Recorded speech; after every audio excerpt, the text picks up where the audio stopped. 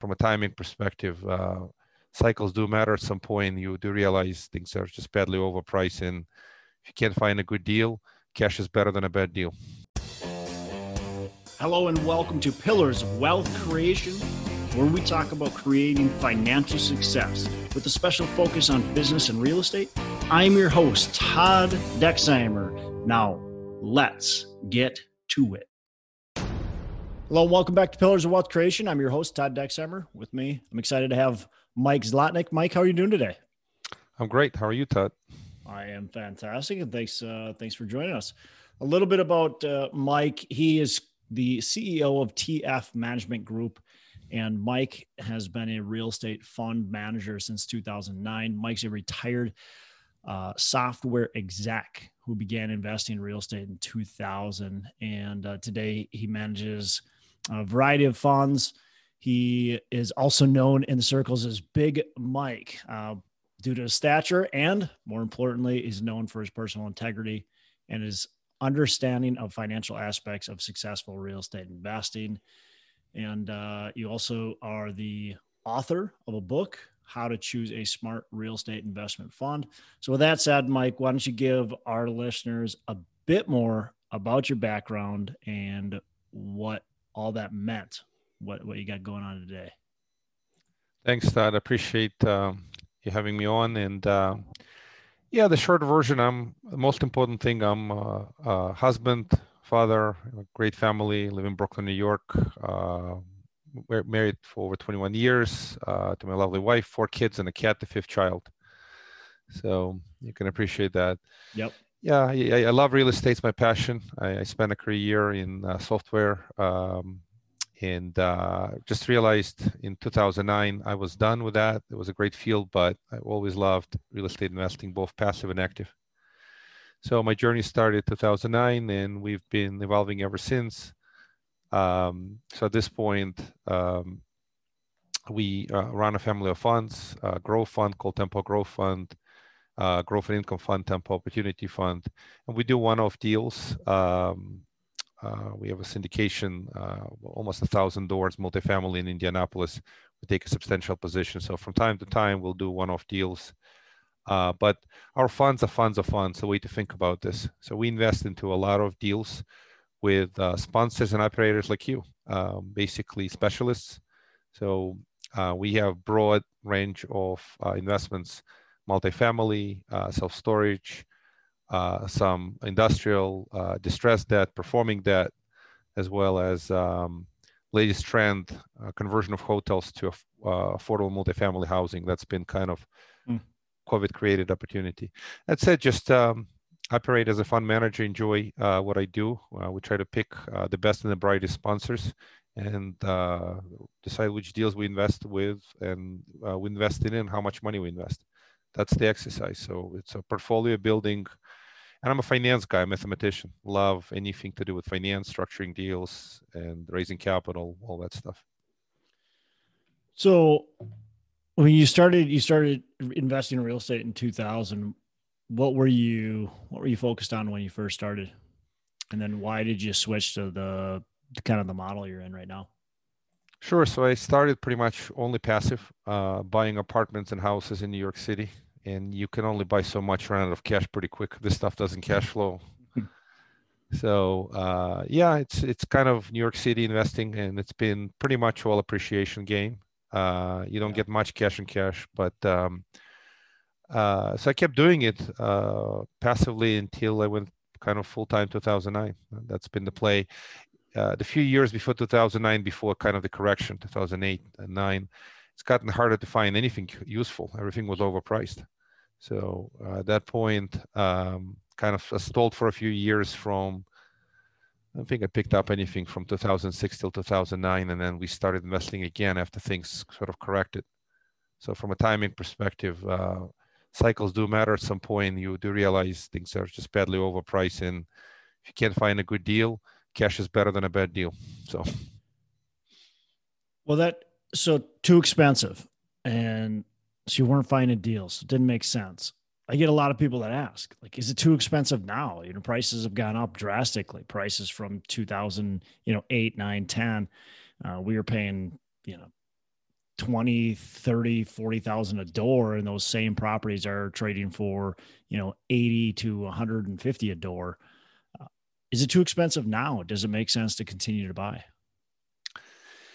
Yeah, it's a great question, and there is no straight answer to this. So you could make the argument that interest rates have been falling over so many years, and the falling interest rates essentially compress cap rates. There's a correlation between lower cap rates and low interest rate. Not exactly the direct relationship, but pretty close.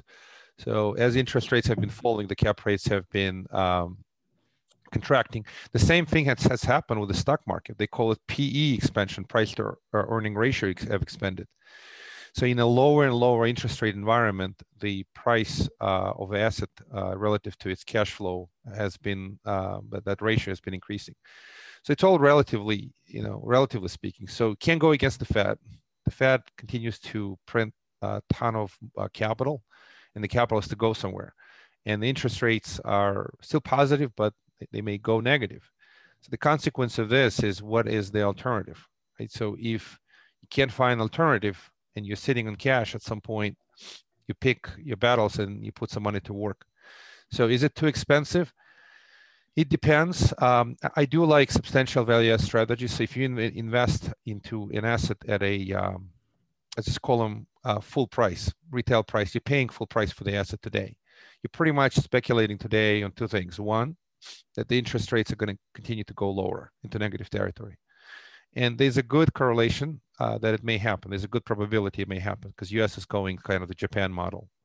And that will effectively lift the value of the asset. Two, inflation in terms of rents, ability to raise rents over time. So if the rents basically, if the value add strategy can push the rents up, that's your primary mechanism to increase the value. Relying on the interest rates going lower and the cap rate compression is too speculative. So I would say projects with the ability to push the rents, and there's pretty good data for a given area, is worth looking at. Otherwise, the risk-adjusted returns don't look great to me. The only saving grace would be lower interest rates, as I said. So risk-adjusted return is a holy grail of this, and today it feels like at the current valuations you have to be extremely careful. So buying retail is hard. Value add is the key. The right value add is even more important, and ability to execute a good strategy is critical. So you're buying at the peak of the market, and you have to be pretty much aware that if there is a recession, and you might wind up with the overpriced asset. Yeah. Although I think there's been a lot of people that saying you're buying at the peak of the market for about 4 years now, so we don't know. Maybe we can go maybe go higher. Yeah. Hey, you said a couple of key things there that I really have been thinking about a lot lately too. Is one of them being, where do you put your money? I mean, if you got a lot of cash and it's sitting around, what do you do with it? And the other part of that's really important to be thinking of is inflation. And we've got a lot of money that's been poured into our economy. And if we have a good amount of inflation, then your cash that's sitting around, well, that's drastically losing money. And hard assets like real estate and other opportunities are probably a better place to be putting your money. So yeah, it's difficult, but I agree with, what you said if you can find that value add opportunity where you can create something, that's going to be a lot more safe especially than sticking your money under your pillow. Yeah, so I'll give you some feedback on a couple of things you mentioned. So a few ideas. Number one, the asset inflation, the essentially real estate and stock market. You do see kind of the escalation of the prices, but the CPI inflation is not there. So at least it's almost difficult for most people to understand. They use one word, inflation, but you have a very weird phenomenon that the CPI inflation is low while the assets are inflating relative to because of the Fed policy. Yeah. On the other side, what to do with the money? Again, you could keep it cash, or you could have sort of again, without advocating the strategy, I'm sure you're well aware. But I just got off another call with a good friend of mine who does infinite banking, and essentially it's a whole life policy. So you could park your cash through a whole life. get some rate of return and get access to cash. It's just one of the techniques folks can use. Again, I use the policy from time to time and know many people who do it.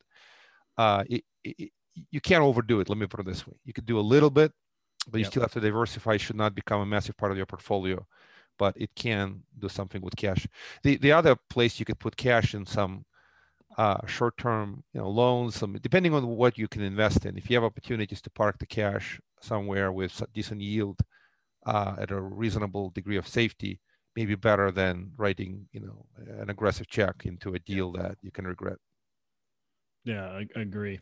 Hey, real quick, I just want to let you know about the multifamily challenge that we got going on. It's a 5-day multifamily challenge on how to get an offer in quickly, right? So we're going to teach you in 5 days, 5 1-hour sessions. We're going to go through the steps in the process to get there.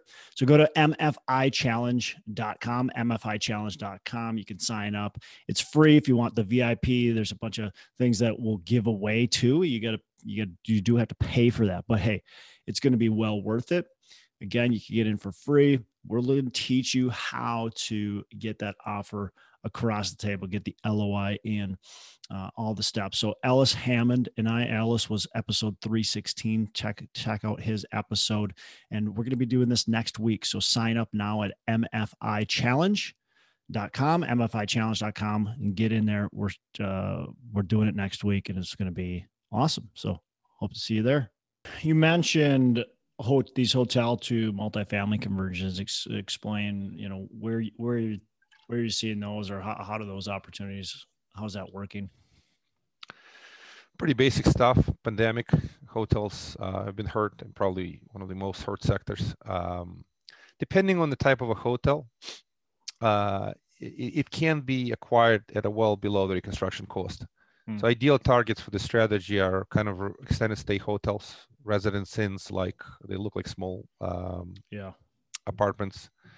And you have to pick it in the right area. Ideally, you want it to be in the residential neighborhood, so it fits in. The conversion almost naturally blends the conversion into a multifamily housing. Affordable housing is a big trend. The high-end housing is oversupplied in many markets, while the affordable is in high demand. So that's something to pay attention to. You could convert any hotel to multifamily, right? If it's in the right location, you could do luxury. I mean, we just did a deal in Ogden, Utah, converted a kind of boutique, really high-end hotel to multifamily, and it flew off the shelf way ahead of the pro forma. It's a possibility, it can happen, but it is an aggressive play today. The more conservative play is to pick up some of these extended stays. Where do you get them? That's a holy grail question. You need relationships. So I can tell you that a few deals we're investing in, this relationship with basically foreclosing bank. So these hotels have gone through foreclosure, and upon foreclosure, the bank wants the monkey off their back. So if you have banking relationships and they are foreclosing, and you can complete the foreclosure, you could buy it off their hands, immediately after that. Distressed debt. So from what I hear from some folks, they're looking to buy this distressed hotels paper and then complete the foreclosure.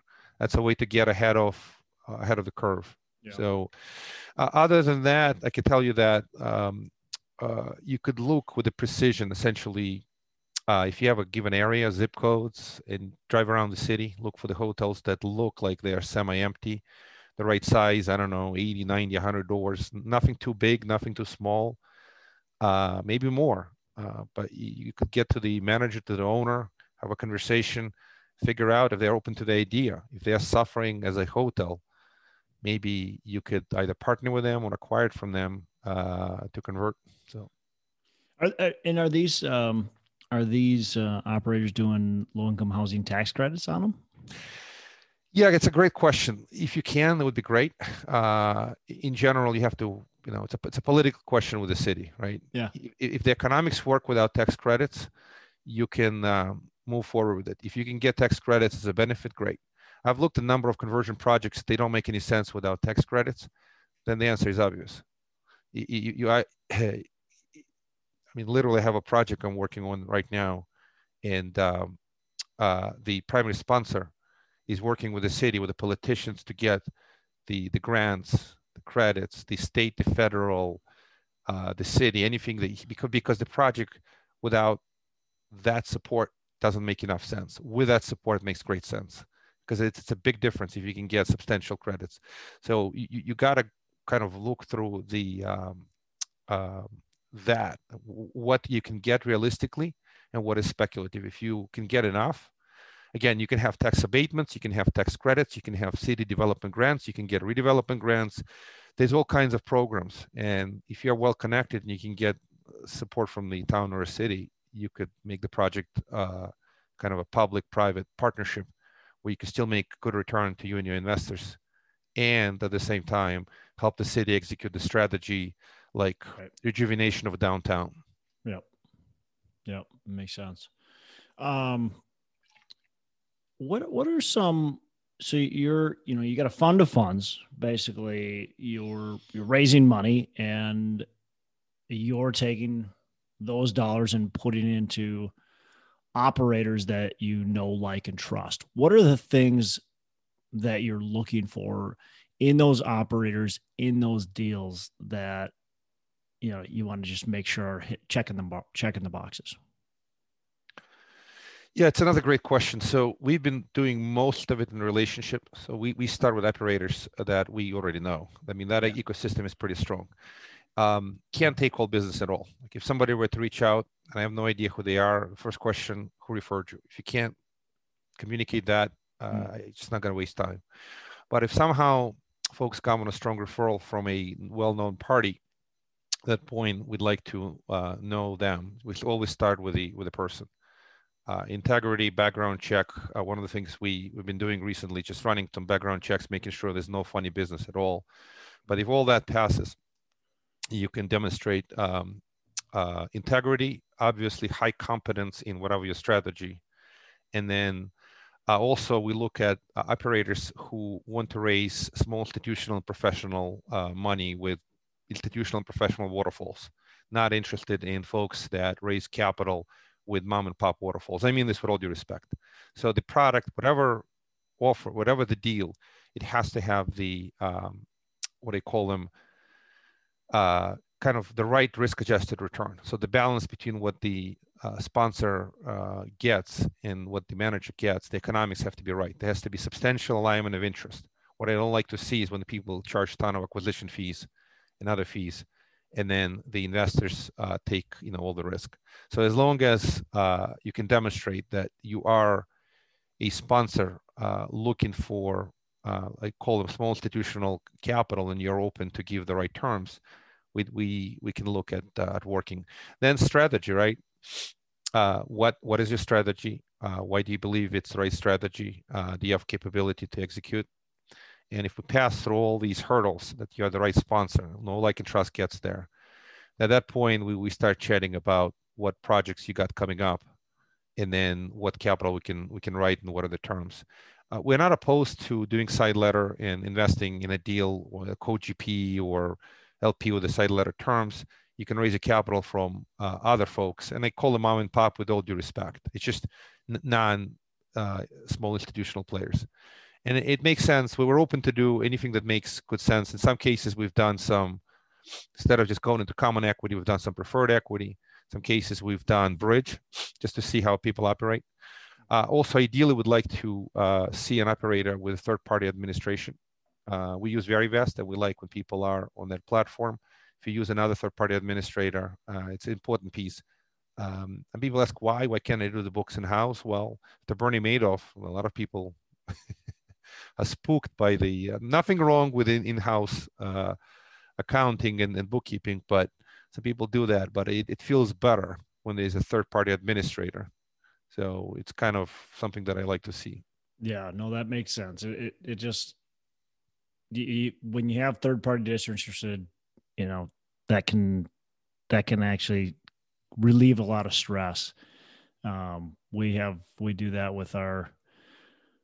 with some of our contractor relationships, with some of our management relationships, just completely disinterested parties that are looking over some of the operations. Explain the mom and pop versus the institutional, so our listeners can understand what you're talking about. Like when you talk about the fees and the splits, what are some of the things that you see on the quote unquote mom and pops versus the institutionals? And you mentioned the waterfalls specifically. Sure. So institutional. So I'll give you an example. Typical institutional spread kind of high quality fund would have 8 pref. Depends on the strategy, right? The strategy matters. Yeah. But let's use an example: 8 pref and an 80-20 over 8. 80 to investors, 20% to the manager as a performance fees. Light on acquisition fees, 1-2%. Light on annual management fees, typically 1-1.5, maybe 2 in some extreme cases. And then alignment of fees, again, no crazy development fees. Got to look at the mix of fees. Disposition fees, if you start seeing a lot of it. Yeah.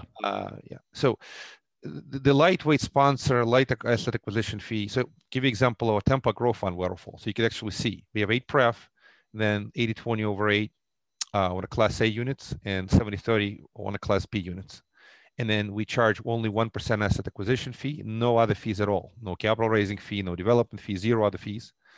And then 2% annual fund management fee. So it is sort of a light. It's not, 0, but it is something that we are very motivated. We have performance fees, and 2% keeps the lights on. Now, and then the 1% asset acquisition fee helps us underwrite the deals and just cover that overhead. That's it. The rest is back-ended.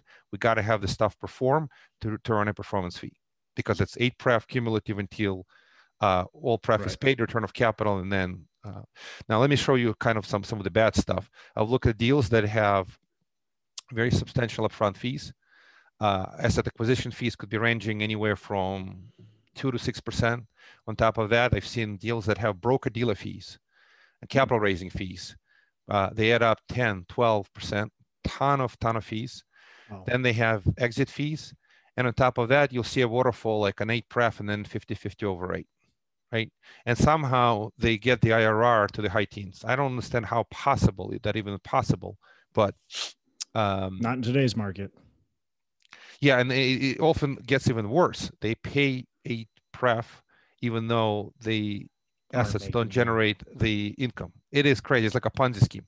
So I wonder when they're going to collapse. Yeah. Right. So that's an example of extreme, and there's stuff in between. You basically, I want to see alignment, and the sponsor has enough kind of meat on the bone to eat. At the same time, they're not getting fat while at your risk, expense. Yeah, no, that makes sense.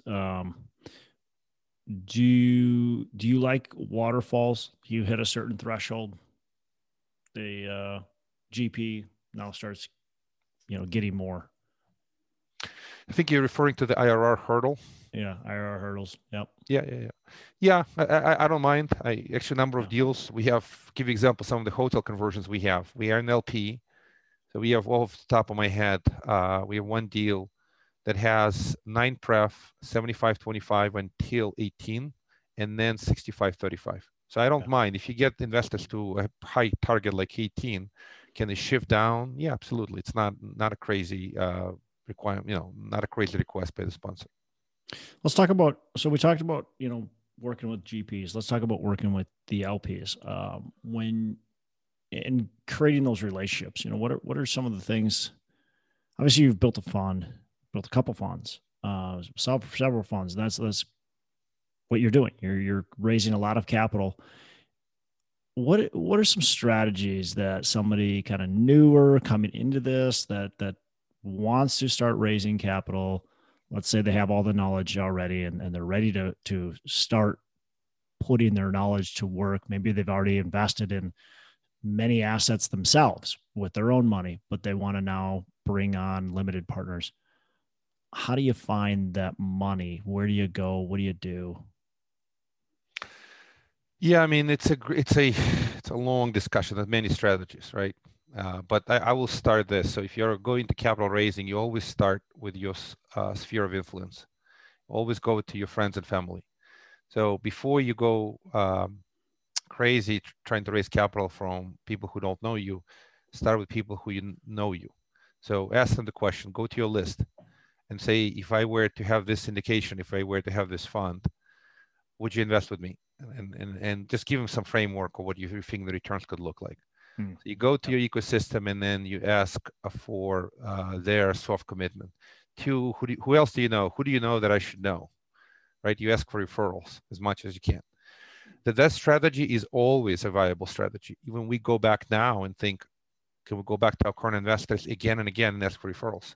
This is something smartly, right? Asking for referrals is not the technique, but one technique, hey, if you have a book, send 3 copies, let them pass 2 to friends. So give them something of value. Yeah, give them something of value, and then let them share with people who might benefit from the same value. So once you go past your friends and family and referrals, you need to establish kind of relationship with influencers. Right? To whatever ability you can, is there somebody you can partner with who has got a pretty substantial tribe? If you can join a tribe where there is capital already, you're now accelerating your own capital raising by the degree of the tribe. You will obviously have to share. You have to pay something, or you have to give some equity. But if you can partner with the tribe leaders who have an audience, that might help. Continuous education. I mean, there's an expression: he or she who educates dominates. So if you have a good strategy, write a book. I mean, build authority. Dan Kennedy is a brilliant, marketer, as you know, who is Dan Kennedy. He talks about ACE, authority, credibility, and then E can be exclusivity or experience, right? So if you have to build at least authority, credibility, and let's just say experience, so people can actually understand and appreciate you, and then whichever way you feel education is right. So webinars work. I like on-demand webinars. You obviously got to get to the crowd, right? So how do you get to the leads? The key is build your follow-up system. It's one of the things that we've done is we've built a Infusionsoft-based follow-up system. The capital raising, wide majority of it is in the follow-up. Probably, you can raise 95% is in 5% in the first touch, not even that, probably less. 95% in the follow-up. So you gotta just keep following up relentlessly, stay engaged, and that helps when you have a deal and you have a fund. But you can't put a fund ahead of that sort of ecosystem. You're better going to influencers and working with them rather than just trying to put together a fund. What do you do for follow-up? Is it maybe you have that first phone call. Do you have is it continuous phone calls? Is it emails? What is your follow-up? So this is work in progress, continuous evolution. Emails, but you don't want to spam, right? What we are doing today, and we're trying to be careful, we're trying to be flexible and adjusting. We're doing sort of a weekly email, soft, nothing crazy. And then I have a podcast coming out every week. So we just let them know, here's a new podcast. And then some other update, if there's a newsletter out or something else.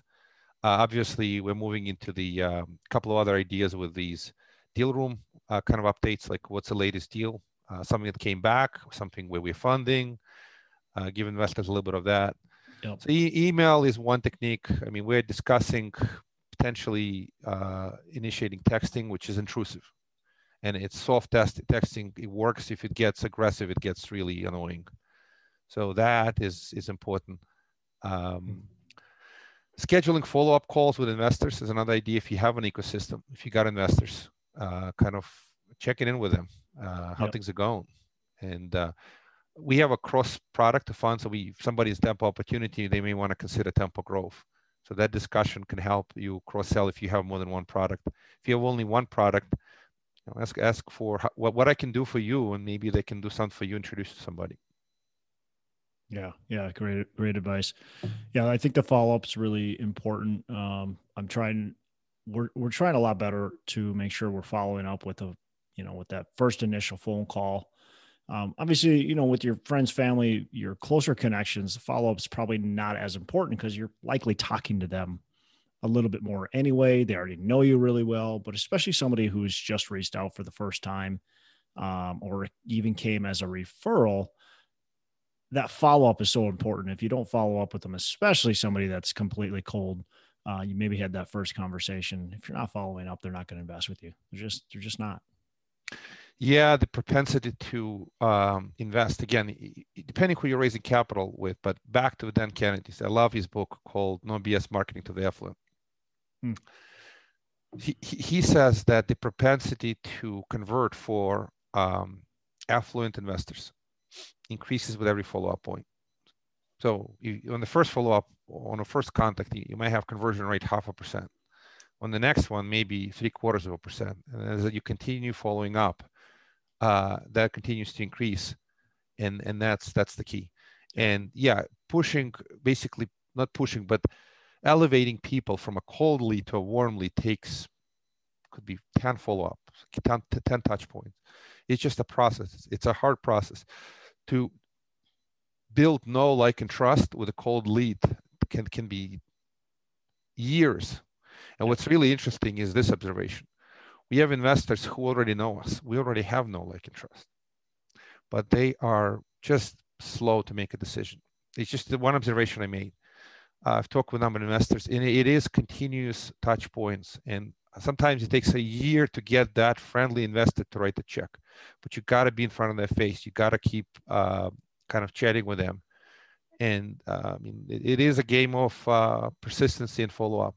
There's no better way to put it. It's funny that you say that, because I've had some people that, you have that, there may be a connection or even a close connection. You have a one or two good conversations with them. You think they're for sure going to invest, right, in your next deal. You stay in communication with them. They get your email, newsletters, whatever else. They see that first deal and they don't invest. And then the second deal and they don't invest. And then all of a sudden, a year, 2 years, it's been even at times like 2 years or so. And all of a sudden they just invest out of the blue. You didn't expect them anymore to invest. And they just all of a sudden invest. Like you said, they're just like slow to make decisions. And they're kind of watching from the outside too. I think a lot of times you just kind of want to watch, make sure things are going good. All right, I'm ready. Yeah, it's one is mental readiness. Two, it's personality. Yep. And really, I've had people who are saying, I'm filling out subscription paperwork. Like literally, I'm doing it. And then week after week and months after month passes, and they're still doing it. Okay. And a year later, I was able to get some conversion, but it's just continuous soft pushes. You got to give them space. The other thing that happens is events. So life events, something happens, they sell something. And then when it happens, they're ready to make the move. And if you're not in front of them at that time, and they're thinking they got some money to invest, and another message shows up, I mean, that's the point about persistency. You got to be in front of their face. As long as they keep you on the list.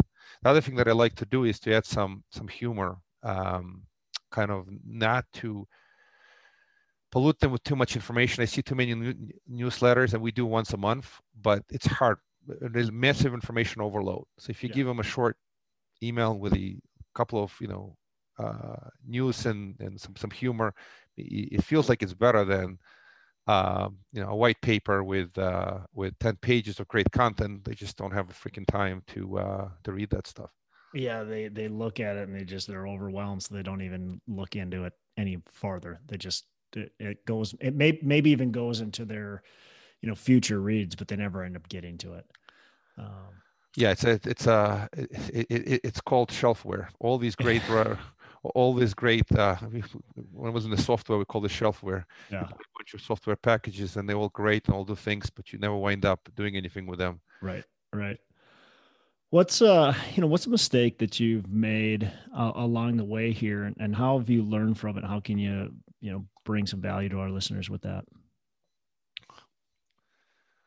Let me think about it for a second. There's originally I'm from Russia with love. Originally I grew up in the former Soviet Union. I can't, there's a Russian old saying, measure 7 times, cut once. So when you're making a multi-year investment decision, you got to really do your due diligence. Sometimes you'll make a decision and you invest into something and you're really stuck. So I would say one of the mistakes, we deal with it every day. We made some investments that look great at the beginning, and then they don't pan out. But I could tell you the one thing I've learned from underwriting and investing and doing this again and again and again. There's a one holy grail that you just can't violate, and that's called diversification.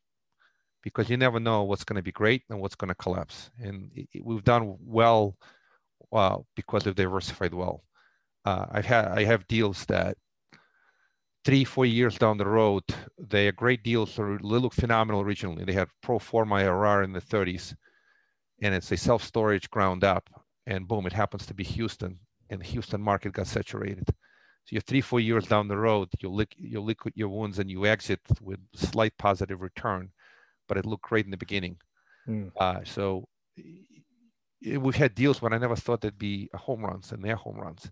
Yeah. So the only way this can work is to build a good portfolio strategy and diversify.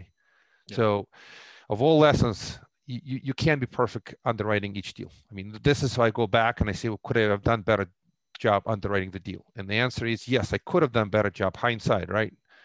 We shouldn't have invested in the deal. 4 years down the road, you're getting 2% return per year, right? It's terrible, but it could be worse. You could lose all your money. The deal could go completely sideways.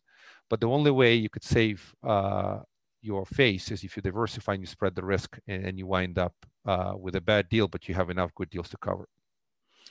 Yeah, I mean, and there's one thing about being smart about underwriting that's definitely critical and key, but we are also future telling, right? And you can't tell the exact future. You can't exactly tell that we're going to have overbuilding in Houston to what extent. We don't know exactly.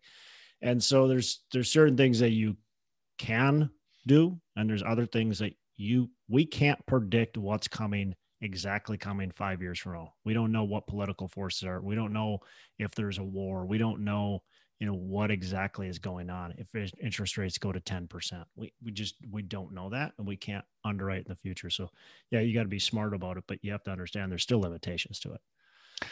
Yeah, great point. I love, if you're going to ask me what's going to happen, I have this joke, and exactly along the same lines that you're telling me. I don't know the future. I used to have a crystal ball. It was great, but it broke, and I can't find another one for sale. Yeah. Right. So if you can't predict the future, just prepare for various versions of the future, and diversify among many dimensions, regions, sponsors, debt, equity, as much as you can. You may have a favorite sponsor. People might love Todd, right? And they can do a lot of stuff with Todd. And there's nothing wrong with it, but make sure you don't put everything with Todd. I mean this with all due respect, because you never know. Todd might not feel well, God forbid something happens, or Todd decides, he now wants to be a professional baseball player. I don't know. That'd be sweet. I don't think that's happening though, but you're right. And I tell investors, I'll every once in a while get an investor too, that they've got a really sizable chunk of money and they want to put it into one deal of mine. And oftentimes I'll say, well, look, let's spread that into 2 or 3 deals. And I oftentimes will give referrals to other sponsors that I really trust and I feel like would be great connections for these investors, especially the ones that have a substantial amount of wealth to diversify into. Because I agree. I mean, you want to diversify.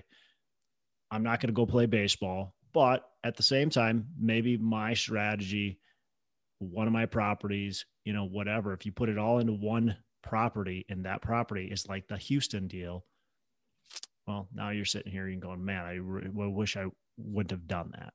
So, yeah. And then just a quick thought on this. And the one thing I've kind of learned from, successes and failures, and sometimes we have a home run, and sometimes we have, a tough deal, is that you got to build a portfolio theory. I mean, as sophisticated as it sounds, it's not, right? Think about this. If you take your invested capital and you divide by 20 to 30 assets, and you can diversify. Can you diversify with 5 and 10? You can, but you're better off with some kind of a spread. And avoid shiny objects. So operate with a plan. Start with the blueprints. Start with a plan and where are you going? What are you trying to do? If you have that with your average investment size, you will have a pretty decent framework what deals to invest in and what checks to write. Because people are sitting on $2 million in cash and they don't know, how do I invest it? Well, how do you invest it? If you want 10 deals, then you have 200,000 a deal. Yep. And if, as long as these deals are sufficiently diversified, you may be good. Or you write maybe a few bigger checks into diversified vehicles and smaller checks into focus vehicles. That's all it is. It's not rocket science, just common sense. Yeah, I couldn't agree more. All right, so we're going to wrap up here. I got a couple last questions, and then we'll wrap. So, you already mentioned one book, No BS Marketing for the Affluents. What's a favorite book, either real estate, business book that you can recommend, and of course, not your own? I mean, it's as crazy as it sounds, but everybody knows this book, and it's basic. Even my kids asking for it, and I go back, and I really like Rich Dad Poor Dad. It's as simple as that. It's got 4 quadrants. I actually developed my own 4 quadrants, thinking about the kind of Robert Kiyosaki's 4 quadrants. My quadrants are different. It's an investment grade, speculative, growth, and income, basic stuff. But I like that book. It's as simple as it gets. There's a number of corporate books, and I gotta kind of think about it. But back to Dan Kennedy's No BS Marketing to the Affluent. That's sort of the book that I'm enjoying. The One Thing is a good book. Yeah. And it's David Phelps. I'm involved with Freedom Founders. He's got a book, What's Your Next? So it's it is designed for sort of dentists looking for their next thing, but it's an interesting perspective. What's your next? What are you going to do? If you made enough money, are you going to retire, or are you going to do something else? So yeah, interesting. So last question, what are your 3 pillars of wealth creation? So I think I mentioned one already, diversification, right? That's the basic concept, and it doesn't get any, I would call it primary risk mitigation strategy. Obviously, network, right? Who your top 5 or your top 10 people the stronger your connections, the better it is, right? Yep. And then continuous learning. We're not perfect. We're learning every day. The best thing you can do is learn from your every experience. People generally learn more from their mistakes than from their successes. So every day, just try to think, what are you doing? What systems and processes you're following, and how to improve them. Don't get stale. I want to go back to network, because I think what you got there, you've said fairly quickly, but you said your top 5, your top 10, and make sure you're making good connections. A lot of people, when they think about networking, they think about casting this super wide net, getting everybody, and having a lot of people don't make very deep connections. It sounds like you're talking about making actual real connections. Yeah, absolutely. You don't want to have too many friends. I mean, you got no friends then, really. Yeah. You want to have relationships with people who they're providing positive impact on you, and you're providing positive impact on them, and you're going deeper. So for sure, they have to be great relationships, not broad range. The broad network, I'm not saying it's bad. It's just you got really no real friends, because there's too many of them. Yeah. Couldn't agree more. All right. So look, Mike, tons of great information. Thanks for taking us through, what your experience is, and talking about obviously the power of diversification, the authority, the credibility, all that kind of stuff. Really good information. How can our listeners get in touch with you? You got a book. Why don't you mention that book, and then how can they get in touch with you? Yeah, the book is available on Amazon, How to Choose a Smart Real Estate Investment Fund. It's basically top 10 questions to ask before investing in a fund or a syndication. Oh, cool. You could pick it up on Amazon. I have versions of it on our website. The easiest way to remember, bigmikefund.com, just like it sounds, bigmikefund.com. And if you misspell it and you type bigmikefund.com, I promise it's not a kinky site. That's good. That's good. Yeah, that's the easiest way. You can schedule time on Zoom again. You go from bigmikefund.com, there's a button to click, or you go bigmikecall.com, it schedules the time. It's a calendar link. All right. So how tall are you, Mike? I got to ask that. I'm 6'4". 6'4". All right. And you have a podcast too. What's the podcast? Big Mike Fund podcast. You can get to the same place by going bigmikefund.com, click podcast. It's a personal brand, and it kind of goes back to the Collective Genius Mastermind. I'm sure you've heard of the Collective Genius. Yeah. You probably know Corey Boatwright. Yep. Yeah, my good friend Corey. So years ago, I was thinking how to get a podcast going, and could be something fancy like creating wealth show, real estate investing show, something like that. He says, no, you're known as a Big Mike, and you're a fund manager, so call it Big Mike Fund. So it's kind of CG guys gave me feedback, and again, I give Corey a lot of credit. The book was written with help of Corey. It's kind of recorded the book through an interview, and then it got transcribed. Cool. So bigmikefund.com is where you find everything. Awesome. Well, Mike, I really appreciate it. Thanks for joining us again, and you have a fantastic rest of the day. Thank you, Todd. I really appreciate it. Hey, thanks so much for listening. I appreciate you being a loyal listener. I would love to have you go on to our Facebook page and subscribe, give us a thumbs up, go on to iTunes or wherever you listen and give us a rating and review. Don't forget to subscribe. Your rating and review just helps us push this out to more and more people and continue to grow our audience and hopefully positively affect a ton of people out there that really need this and want this. So the other thing I've got for you is a free ebook on my website. So go on to venturedproperties.com, and download our free ebook on real estate and on syndication. And I've got some data points in there, some really good stuff for you. So I'd love to have you take a look at that. It's free. I'm not expecting anything from it. And also, look, if you want some help in multifamily, want some help learning, growing, getting your business off the ground, I would love to talk to you about what it would look like to work with me potentially and see if that's a good fit. So you can go to coachwithdex.com and check that out, and we can definitely have a call. Thanks a lot for listening. You make it a fantastic rest of the day. I'll catch you on the next episode.